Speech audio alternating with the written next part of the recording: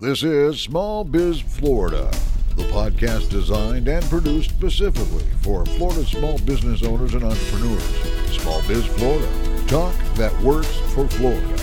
This podcast is supported by the Florida SBDC Network, providing the tools, strategies, and expertise to help Florida's business community thrive. Visit the Florida SBDC online at www.floridasbdc.org or contact your local office and get started on your path to success today. This is Small Biz Florida, the podcast and broadcast. It's all things business across the state of Florida. I am Tom Kindred, your host for Small Biz Florida. We come to you from Indian River State College and the Small Business Development Center here at the college. Today's segment is updating us on all that's going on in terms of hurricane recovery after Ian struck the West Coast. We've got a lot of folks from SBA, FEMA, and SBDC on the West Coast helping small business owners get back to business and recover as best they can. We're also going to touch on a little bit, just a quick update as to maybe where we are on the East Coast after Nicole passed through the area. So to help us with all this and answer questions from the SBA, we've got our very good friend, Mr. Jack Camp. Jack, welcome sort of back to Small Biz Florida. You and I go back a ways. You were in our marketplace many years ago for the blue-green algae, I think, issue. And of course, I think you and I worked together pretty closely following Irma. So again, thank you for all you do, Jack. And again, welcome to Small Biz Florida. Thank you, Tom. It's great to be back here as always. This is one of my favorite parts of Florida. It was great to be here for the launch a couple of days ago. It's really cool. Nice. So Jack, let's get started as we always do. Just a little bit of a quick background from you on yourself, kind of your pathway to the SBA. Yeah, well, I have been with the Small Business Administration for many years. I come from the banking industry, and I started back actually in the mid 80s. And I took a few years off, but I've been doing this nonstop as a public affairs since 2006. Nice. Well, again, we appreciate your work. We appreciate your expertise and sharing that with the small business community. And we certainly appreciate currently what you're doing to help small business owners recover from Ian on the West Coast. And we'll talk a little bit about Nicole. So let's get right into it. We want to talk about, I guess, start us with what are you hearing from your folks on the ground on the West Coast? A lot of engagement with small business owners, a lot of applications for EIDLs. What are you hearing? Well, yes, the damage over there and throughout central and northern Florida is pretty severe. And we've been working with a lot of businesses. We've made over 550 loans so far for over $43 million to businesses. Of course, we help homeowners too. The total we've made over $865 million in loans, closing on $1 billion. But I want to concentrate on the businesses today. Yeah. Talk to us about the actual product, the EIDL. We refer to it as the EIDL. It stands for Economic Injury Disaster Loan. Just give us the broad view of what is that loan, how does it work, and how does it get in the hands of small business owners? Well, these are working capital loans that are available to small businesses and most private nonprofit organizations. The terms on the loans are just a little over 3% for up to 30 years. The loans are intended to pay ordinary and necessary operating expenses that a business can't pay as a result of the disaster, but would have been able to pay had the disaster not occurred. And they're easy to apply for. You just go to disasterloanassistance.sba.gov and take it from there. Nice. All right. And a business owner can use those funds to address damage to facilities, working capital, refill the coolers? What exactly can they use that loan for? Okay, well, it's not for damages, Okay. and it's not dependent on damages. You don't have to have damages to apply for the loan, but I mean, you can if you do. Right. You don't have to have physical damage. That's correct. Okay. You have economic damage, right, and you can use it to pay the bills that you can't pay as a direct result of the disaster. So, whereas you wouldn't be able to replace your product that was in the cooler that was destroyed, you could pay the bills that you had outstanding as a result of it. Obviously, the business may have been closed for a number of days, possibly weeks. So you're generating expenses, but you're not generating revenue to cover those expenses, and that's really where the EIDL loan comes into play. That's right. It's to keep the lights on, pay the insurance, pay your mortgage payments or rent payments, whatever bills you've got, so that pay your employees, so that when conditions return to normal, you'll be able to resume normal operations. And you mentioned the interest rate. I mean, these are very advantageous, helpful loans. These aren't creating a new burden on the business who's already dealing with a disaster. I mean, these are very easy to deal with loans. Is that a fair statement regarding the EIDL?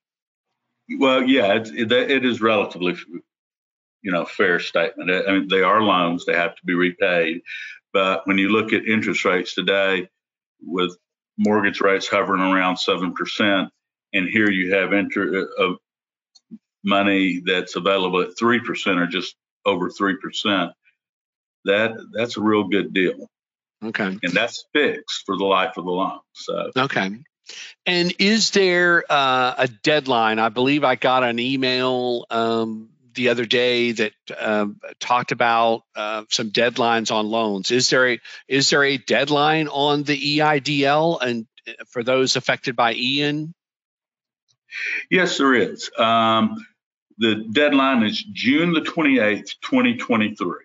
So we give people 9 months from the declaration date to apply for the loan. You basically still have over 7 months to apply for one of these loans. The physical deadline right now is November the 28th. So if you're in a declared county, one of the 26 declared counties by FEMA, and you have physical damage, you have until November the 28th to apply. But if you're just looking for economic injury, then yes, you've got several more months. Okay. All right. And again, you mentioned 26 primary counties. So there's obviously a lot of counties covered. So folks need to, is there a website they can go to see exactly, is there a map of the counties where the EIDL is available on the West Coast and Central Florida? Well, if you go to SBA.gov, they do have information on the disaster area, but the loans for economic injury are available throughout the peninsula, up almost to Jacksonville, actually. Okay, all right. And then coming back diagonally toward Tampa. Okay, and so let's switch to the East Coast real quickly and talk about Nicole. And again, it kind of gives us an understanding of how it all works with Ian, but what are the steps? Where are the East Coast counties in this process now? In regards to some loans opening up for potential economic injury on the East Coast. Well, for Nicole, due to the severity of the storm, it's a different process. Hurricane Ian was approved by the president. The governor requested it, and the president approved it under an expedited authority. Nicole is going to go through the normal process, and that process is that governor requests a physical damage assessment, which is called a PDA, and the SBA goes out with FEMA to look at the damage. They're looking at the 3 or 4 counties now, from Brevard, Volusia, Flagler, and I forget if there's what the 4th one would be, but that's the basic area. Okay. And we'll see how that comes out. Now, if those counties are approved, economic injury loans will be approved in whichever counties FEMA declares, plus any adjacent county. Okay. If it doesn't qualify for a FEMA declaration, the governor depending on what we find in our survey, the governor would have the choice to come to SBA and ask for a declaration. Okay. All right. And for an EIDL loan, business does not have to visit a bank. This can all be done by the business owner online. That's correct. Just go to disasterloanassistance.sba.gov. You can apply. If you have issues there, you can call us on our 800 line, 1-800-659-2955. Plus, we have centers located throughout the state. Right. FEMA has opened up, as of now, 36 disaster recovery centers. And in addition, SBA has 6 business recovery centers where you can get assistance. SBA personnel are available at any FEMA center, plus the SBA centers. Wow. So a total of 42 centers have been opened and throughout kind of the central and the west coast of Florida. Yes, sir. All right. And we refer to those as BRCs, Business Recovery Centers. And then, of course, FEMA has their centers too for the homeowner type support. Awful lot of support down there. And again, we appreciate that from the SBA. I know that we partner with the SBA and FEMA through the SBDCs. So some of those centers may be at college campuses of some sort.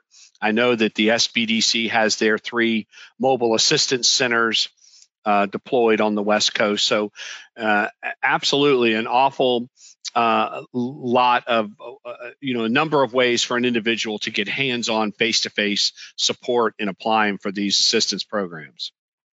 Yes. Okay.